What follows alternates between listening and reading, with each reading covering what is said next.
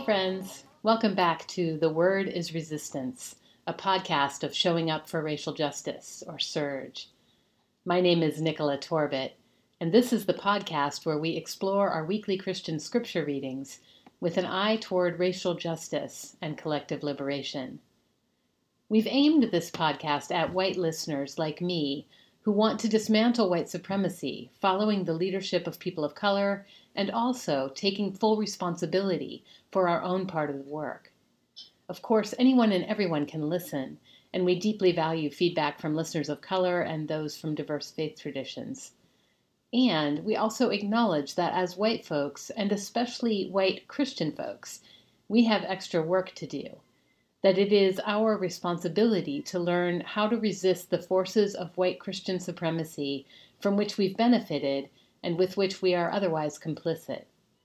We are digging around, searching for what is useful in the artifacts of a tradition that has too often been used for harm.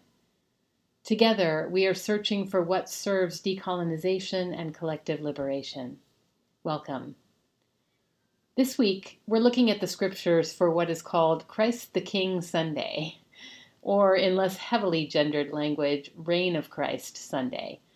And I'm thinking, as we start out, how interesting it is to be marking that particular day just a few weeks after such a historic election in which we've voted, if maybe by thinner margin than we would like, to change the head of this particular nation state. Now, when I first found my way back into a church nearly 15 years ago, for the first time as an adult and as a feminist with a lot of allergy to patriarchy and other forms of hierarchy, I was pretty turned off by this biblical talk of Jesus as Lord or King. Hadn't we had enough of lords and kings and others who made autocratic decisions on behalf of people without consulting them? But my feelings were forever altered when a friend, a black friend, explained to me why Jesus is Lord is a rallying cry in the black church, why people in the black church rejoice at the notion that every knee will bow and every tongue confess that Jesus Christ is Lord. Because if Jesus is Lord, it means that the white man isn't. It means that the police officer or the courtroom judge or the racist supervisor isn't Lord, that we are called to serve a higher authority than any of those. I can get happy just thinking about it. There's some blessed freedom there. So I did a little research into this Reign of Christ Sunday. Turns out that the feast day was created relatively recently, in 1925, by Pope Pius XI. He called for it, it seems, as a response to the rise of communism in what had just become the Soviet Union, and to what he saw as increasing secularism in the West. The Pope was alarmed at what appeared to be a trend toward nationalism and totalitarianism that was leading even Catholics to believe that their highest loyalty must be to their nation rather than to Christ. Thus, a feast day to remind us that we serve a higher authority. What started as a Catholic feast day has also been adopted by a number of Protestant denominations and is now celebrated on the last Sunday before Advent. In the Anglican Church, Reign of Christ Sunday is sometimes called Stir Up Sunday, technically named for the opening words of the collect of the day, which begins, "Stir up, we beseech thee, O Lord, the wills of thy faithful people, that they, plenteously bringing forth the fruit of good works, may be by thee plenteously rewarded through Jesus Christ our Lord. Amen." Now somehow, over time, the opening words from the prayer, "stir up," got associated with the stirring up of Christmas pudding, which has to be made well in advance so that the ingredients have plenty of time to mellow, which I think basically means ferment, before the big day. So Stir Up Sunday has two important meanings. We stir up souls and puddings. Now, I'm not sure that this has any social justice import, really, but I just thought it was so weird and wonderful that I had to tell you about it. In fact, I should also tell you that traditional Christmas pudding has 13 ingredients, representing Jesus and the disciples, and that it is always stirred from east to west, the direction from which the wise ones came to visit the baby Jesus. See, the Great British Baking Show has nothing on the word is resistance. But this week, seriously, I'm thinking it wouldn't be such a terrible idea to broaden the celebration of Stir Up Sunday. Couldn't we use a Sunday of holy agitation, to borrow the community organizing term? A day to stir up the people for love and justice and pudding all around the world? I don't know, I kind of like it. And I like it especially in the wake of this election, when I worry that people who have been activated by the terrors and travesties of the Trump administration will sigh with relief, pull up the blue Biden blanket, and drift back to sleep. I've greatly appreciated the Black feminist organizers such as Alicia Garza and Charlene Carruthers, who have articulated so clearly that what we were voting for on November 3rd was not an answer, not an antidote, but a terrain of struggle. As of this recording on November 17th, it looks as if we got the terrain we were hoping for, but it is still just that, a terrain, and struggle we must. Joe Biden is deeply entrenched in corporate interests and deeply shaped by all the assumptions of all the things: white supremacy, neoliberalism, settler colonialism, patriarchy, capitalism. So we're going to have to push him every day. Thus, Stir Up Sunday. Maybe there's something here in this Reign of Christ Sunday that can nourish us for our struggle.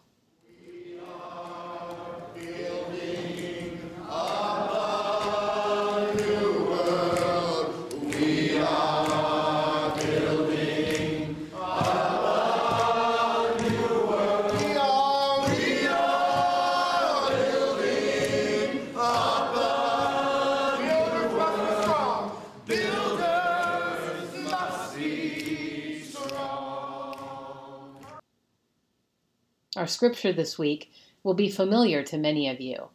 It's one of Jesus' greatest hits, so to speak, especially among left-leaning or social justice Christians, as they like to call us on the right. When I saw it was the gospel passage for today, I admit I kind of rolled my eyes. What more could there possibly be to say? But one of the things I love about working on this podcast is that it forces me to ask myself what assumptions I might bring to the text from my own conditioning as a white Western settler that could obscure a deeper understanding of what Jesus was saying. And this time, child, did I get to see myself. I hope this exploration will be revelatory for you, too. So here we go. The text is Matthew 25, verses 31 to 46. Again, it's probably going to sound familiar, and it's got some repetition to it, as many of these oral teachings do, but try to stay with it anyway. When the Son of Man comes in his glory and all the angels with him, then he will sit on the throne of his glory. All the nations will be gathered before him, and he will separate people one from another, as a shepherd separates the sheep from the goats, and he will put the sheep at his right hand and the goats at the left. Then the king will say to those at his right hand, "Come, you that are blessed by my Father, inherit the kingdom prepared for you from the foundation of the world. For I was hungry, and you gave me food. I was thirsty, and you gave me something to drink. I was a stranger, and you welcomed me. I was naked, and you gave me clothing. I was sick, and you took care of me. I was in prison, and you visited me." Then the righteous will answer him, "Lord, when was it that we saw you hungry and gave you food, or thirsty and gave you something to drink? And when was it that we saw you a stranger and welcomed you, or naked and gave you clothing? And when was it that we saw you sick or in prison and visited you?" And the king will answer them, "Truly I tell you, just as you did it to one of the least of these who are members of my family, you did it to me." Then he will say to those at his left hand, "You that are accursed, depart from me into the eternal fire, prepared for the devil and his angels. For I was hungry, and you gave me no food. I was thirsty, and you gave me nothing to drink. I was a stranger, and you did not welcome me. naked, and you did not give me clothing, sick and in prison, and you did not visit me?' Then they will also answer, 'Lord, when was it that we saw you hungry or thirsty, or a stranger or naked or sick or in prison, and did not take care of you?' Then he will answer them, 'Truly, I tell you, just as you did not do it to one of the least of these, you did not do it to me.' And these will go away into eternal punishment, but the righteous into eternal life." So there you have it, the infamous sheep and goats passage, in which the goats get a pretty bad name. Apologies to fellow podcaster Reverend Ann Dunlap, who is bivocational as a goat herd. I've got nothing against goats myself. We are officially pro-goat on this podcast. Anyway, all speciesism aside, this parable always seems pretty straightforward to me. The first zillion or so times I encountered it, I took away what I thought was its message for me, for us, which was something like, better get busy taking care of all these people who need help.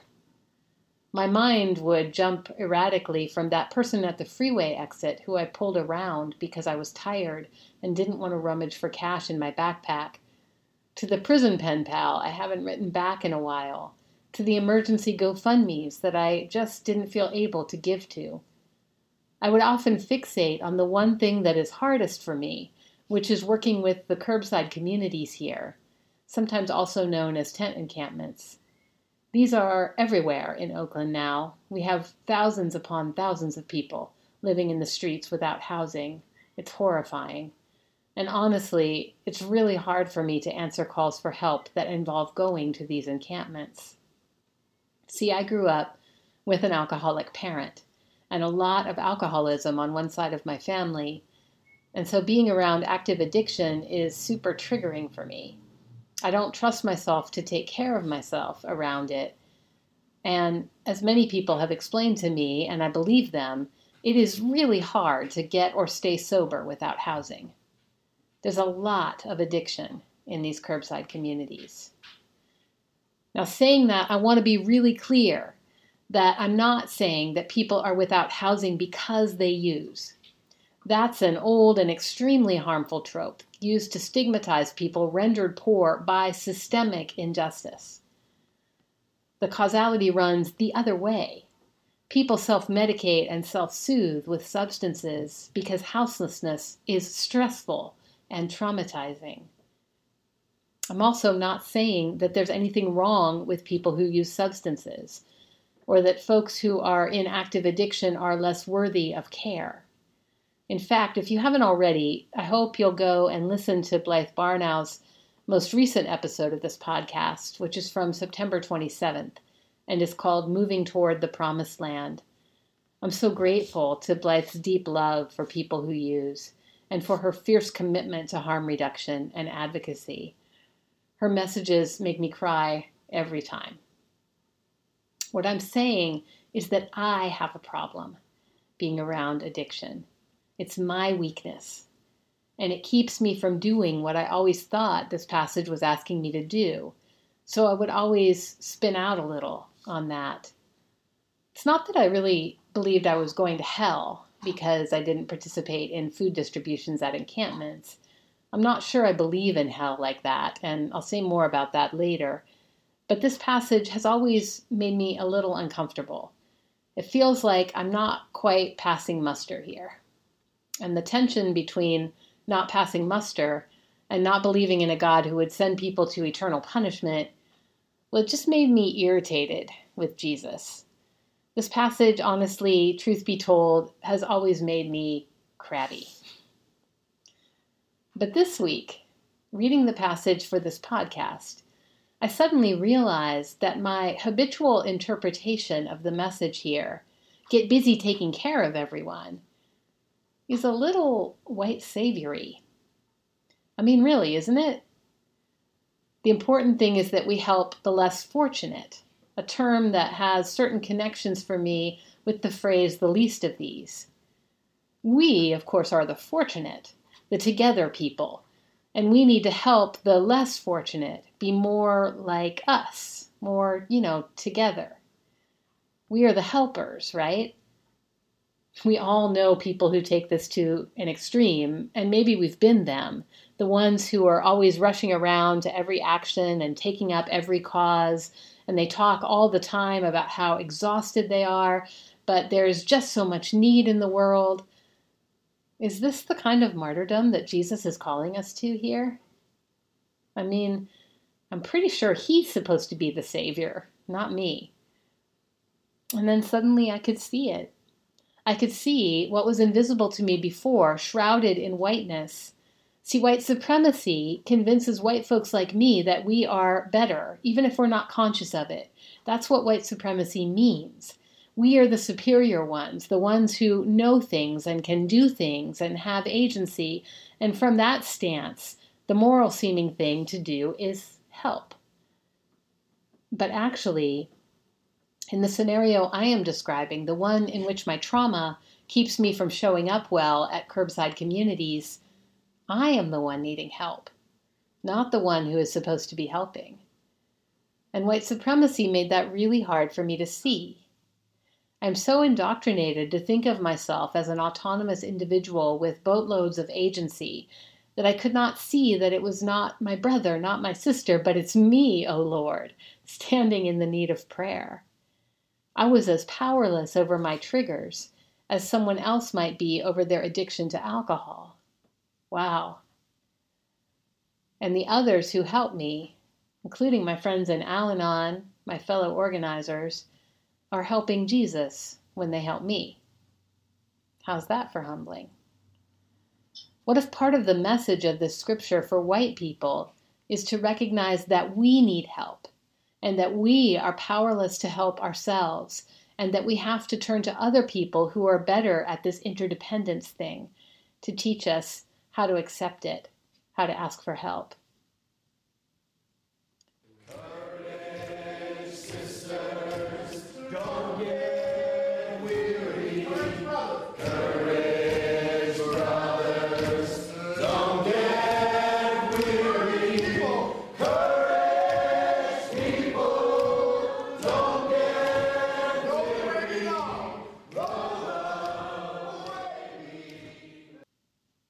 So this revelation around my unconscious white savior assumptions helped me to see something new in this passage. I had always heard that when the Son of Man sat on the throne in judgment, all the people would be gathered around him and judged as individuals. Individualism is one of the most deeply embedded constructs in the American worldview, right? But that's not what the passage says. It doesn't say all people would be gathered. It says all the nations would be gathered. Or in the NRSV version, all peoples would be gathered. The judgment is not of individuals, but of groups who would be judged according to how well they took care of each other. Now, I don't think Jesus was talking about nations in the way we think of them, which didn't really exist at that time. I won't go into all of it, but I went down quite a rabbit hole researching when the modern nation-state developed, which is quite controversial, actually, but happened at the earliest in the 1500s. So Jesus wasn't talking about that, which is good, because I'm not such a fan of nation-states. Did you know that the definition of a nation-state is a state in which most people share a common language or descent? Uh-oh. Doesn't that explain a lot about the hostility in this country right now? Time for us to get our post-nationalism on. But that's probably another podcast. The point is that in this scripture, Jesus was judging not individuals, but groups of people who identified as being in the same cluster and who navigated life together as a body. He was talking to communities. It bears saying again that the word you in the Bible is almost always plural. This way of life is designed not for individuals, but for communities. And that brings us to the sheep and the goats. According to an article in Rural Living Today, and gratitude, by the way, to M. Barclay in this week's Liturgy That Matters for that reference and much of this information, goats are more independent than sheep. They will often go off exploring on their own, while sheep have a powerful flocking instinct and prefer to stick together. Barclay writes, "When something comes to threaten life, sheep turn toward each other. They know they stand the best chance against predators when they're moving collectively. Their survival tactics are not aggressive in nature, perhaps why they get such a bad rap from a patriarchal society, but are gentle and social. Sheep survive by living in awareness that they don't stand a chance alone." I love that. In other words, salvation for sheep is collective. Or, as Reverend Lenny Pinkard always says, we are not individually salvageable. As sheep, we sink or swim together. That means the question is not, am I taking care of enough people? But are we taking care of each other in community? The model here is not benevolence or unidirectional charity, which is how this passage often gets read through whiteness, but about mutual aid, a term that has come into more mainstream usage during the pandemic. Mutual aid refers to collective efforts to meet a community's needs when the community knows that the state will not do so. It typically involves both a material assistance component and a political education component, so that the work both meets immediate needs and organizes people toward a more liberated and life-giving future than the state will get us. Seen through a collective lens, my trauma around addiction is not such a liability. I can take on another part of the collective survival work. I can be in touch with my friends Carol and Katrina, Talia and Vera, who spend lots of time at the camps and can let me know what is needed. Then I can go to my relatively well-off dog walking clients and ask them to contribute whatever is needed. I can also, under the leadership of unhoused and formerly unhoused organizers, go to City Hall and advocate for policy changes that would provide housing and other supports for people who have been gentrified out of their homes. I don't have to do what I can't do responsibly, because I am a part of a community in which we all have different strengths and weaknesses, passions and triggers. This is collective work. When I think of sheep-like collective survival strategies, I think about court support, how we show up for our people when they are arrested for protesting injustice. I think about the Black Panthers' free breakfast program. I think about the Prisoner Education Project on AIDS, or PEPA, that helped incarcerated people survive the first waves of HIV in New York prisons.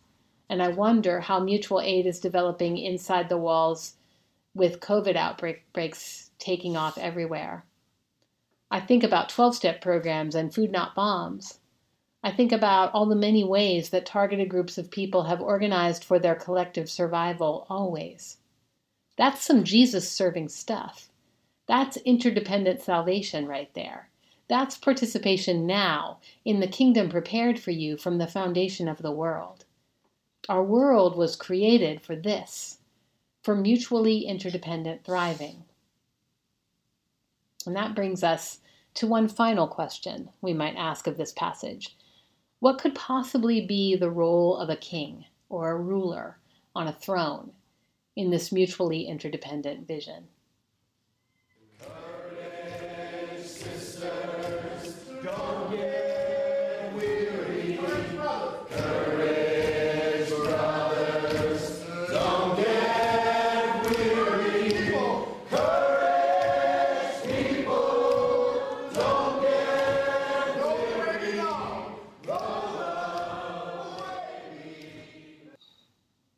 Read through the lens of whiteness, I think it is almost impossible to understand how deeply subversive this scripture is. I think it completely explodes the whole idea of king as we have understood it, much less one who is passing judgment from on high. See, if Christ is both the least of these and king, that means there is no king in the conventional sense. It's not even that there is a king and it's a poor person or a black person or a disabled person. It's that if there is a king at all, that king is need itself. If there is anything we're going to serve, it is service itself. Service, serving, service, in a mutual dance of self-perpetuating love and care. Has your head exploded? Because mine did, a couple times over, trying to figure out how to write that last sentence. If there is a sovereign ruler at all, that ruler is need. If there is anything we're going to serve, it's service itself, in a mutual dance of self-perpetuating love and care. If this is the true nature of reality, then maybe what we conventionally think of as hell in this parable, that eternal fire prepared for the devil and his angels, is actually a state of being outside this circular dance of mutual care. And the people in hell are those who imagine themselves above help, those who have separated themselves from community by failing to participate in the symbiotic reciprocity it entails. So this brings us back to Reign of Christ Sunday, created in 1925 as an intervention in a trend toward totalitarianism. Totalitarianism is defined as a system of government that is centralized and dictatorial and requires complete subservience to the state. Within totalitarianism, there's a person or group of people who call all the shots, people who imagine themselves as above help, separate from need and mutual service, all the while, of course, extracting everything they need and more from the people below them. We know something about this in our country, though maybe the totalitarian mechanism here is not just the government, but also the market.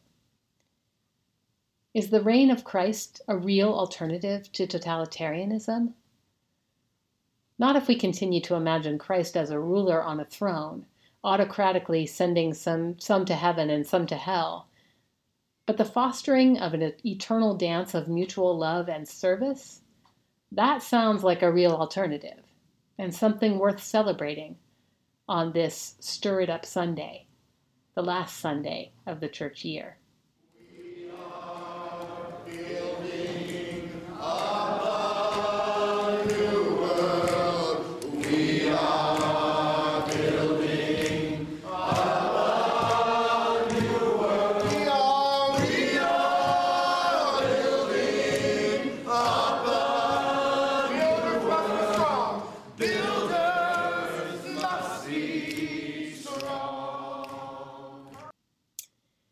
As we wind up this episode, I want to invite you into a little visualization exercise. Imagine that Jesus is calling before the throne all the peoples of the world, including the group you belong to. Look around you. What does Jesus look like? What does the throne look like? Now look around. Who is with you? Who are your people gathered there with you before Jesus? Name them in prayer right now. Who are your people?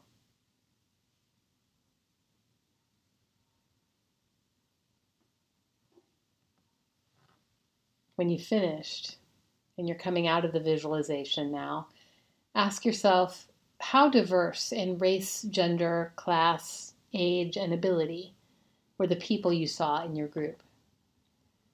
How are the members of your group taking care of each other in the here and now? What help are you giving, and what are you receiving? What are your strengths and weaknesses in that community? If there's an imbalance in giving and receiving, what steps can you take to remedy that? If your group is fairly homogeneous, how are you cultivating relationships outside your immediate circle, recognizing that Jesus is to be found in the least of these? What next step could you take in that direction? Not as a helper, but as someone seeking to be in relationship. You might also want to gather some of the people you saw in that visualization, your people, to learn more about mutual aid. There's a new and really practical book out by Dean Spade called simply Mutual Aid building solidarity during this crisis and the next. And it's a great starting point. It contains tips for making decisions together, resolving conflicts, and avoiding burnout. It's just a wealth of great information. I'll also put some other good resources on mutual aid in the transcript. Finally, if you're listening to this podcast, I probably don't need to tell you that the political situation we find ourselves in right now is serious, and we need everyone to be doing their part. I'm excited about the work Showing Up for Racial Justice is doing right now because we're inviting folks into anti-racist work in powerful and subversive ways. If you're committed to getting white folks on board for dismantling white supremacy, please make a donation to Surge. We split every donation with a movement partner doing important work. This month, that partner is JFREJ, Jews for Racial and Economic Justice, doing powerful work on systemic issues that affect people's day-to-day lives. You can donate online at http://bit.ly/JFREJSurge, all one word, JFREJSURJ. Or just find our podcast page at showingupforracialjustice.org. Thanks for helping support this podcast and organizing white people to show up for racial justice and the new world that we're building together. That's what I got for you this week. Be sure to tune in next week to hear a resistance word from my comrade, Claire Brown. Believe it or not, that will be the first week of Advent, and so also the first week of our new series, Abolition Advent. You aren't going to want to miss it. Together, we are building up a new world. We are deeply grateful to the Freeney Harding family for granting us permission to use the song by this name in the podcast. It was written by Dr. Vincent Harding, and here it is being sung by a movement choir practice led by Minister Daryl J. Walker. Finally, I want to thank our sound editor for this week, Max Pearl. Max, so much love and gratitude to you always. That's it for now, friends. So many blessings to you for good health, deep transformation, and loving connection as we build up a new world. Until next time, I'm Nicola Torbett.